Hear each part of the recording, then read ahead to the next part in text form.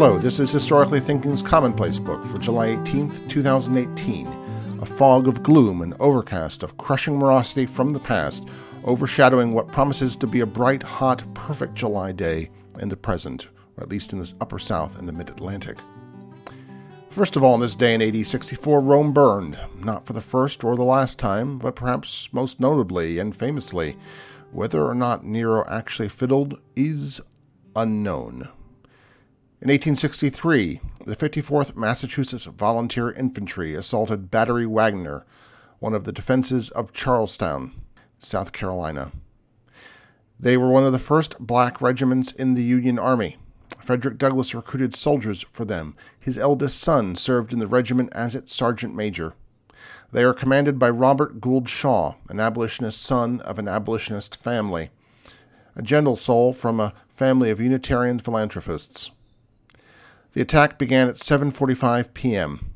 By 10 p.m., 1,515 Union soldiers, more or less, there are no good numbers, had been killed, wounded, captured, or were missing. 29 of the 54th Massachusetts were killed, including Shaw. 52 were missing, never accounted for, probably blown away by shell fire, musket and rifle fire. 24 died of wounds, 15 were captured.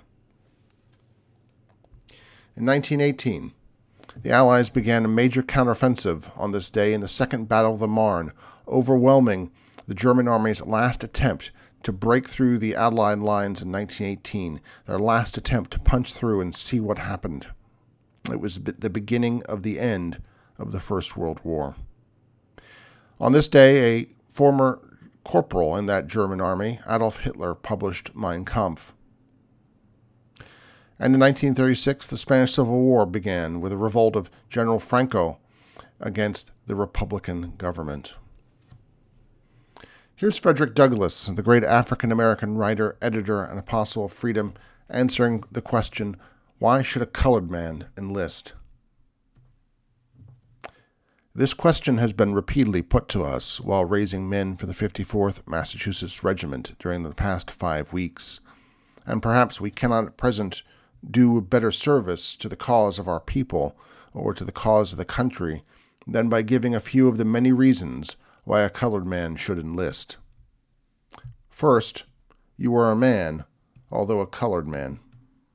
If you were only a horse or an ox, incapable of deciding whether the rebels are right or wrong, you would have no responsibility, and might, like a horse or ox, go on eating your corn or grass in total indifference as to which side is victorious or vanquished in this conflict. You are, however, not a horse and no ox, but a man, and whatever concerns man should interest you. He who looks upon a conflict between right and wrong and does not help the right against the wrong despises and insults his own nature and invites the contempt of mankind. As between the North and South, the North is clearly on the right side and the South is flagrantly in the wrong. You should, therefore, simply as a matter of right and wrong, give your utmost aid to the North. In presence of such a contest, there is not neutrality for any man. You are either for the government or against the government. Manhood requires you to take sides, and you are mean or noble according to how you choose between action and inaction. If you are sound in body and mind, there is nothing in your color to excuse you from enlisting in the service of the Republic against its enemies. If color should not be a criterion of rights, neither should it be a standard of duty. The whole duty of a man belongs alike to white and black. Second, you are, however, not only a man, but an American citizen, so declared by the highest legal advisor of the government, and you have hitherto expressed in various ways not only your willingness, but your earnest desire to fulfill any and every obligation which the relation of citizenship imposes. Indeed, you have hitherto felt wronged and slighted, because while white men of all other nations have been freely enrolled to serve the country, you are a native-born citizen and have been coldly denied the honor of aiding in defense of the land of your birth. The injustice thus done to you is now repented of by the government, and you are welcome to a place in the army of the nation. Should you refuse to enlist now, you will justify the past contempt of the government towards you and lead it to regret having honored you with a call to take up arms in its defense. You cannot but see that here is a good reason why you should promptly enlist.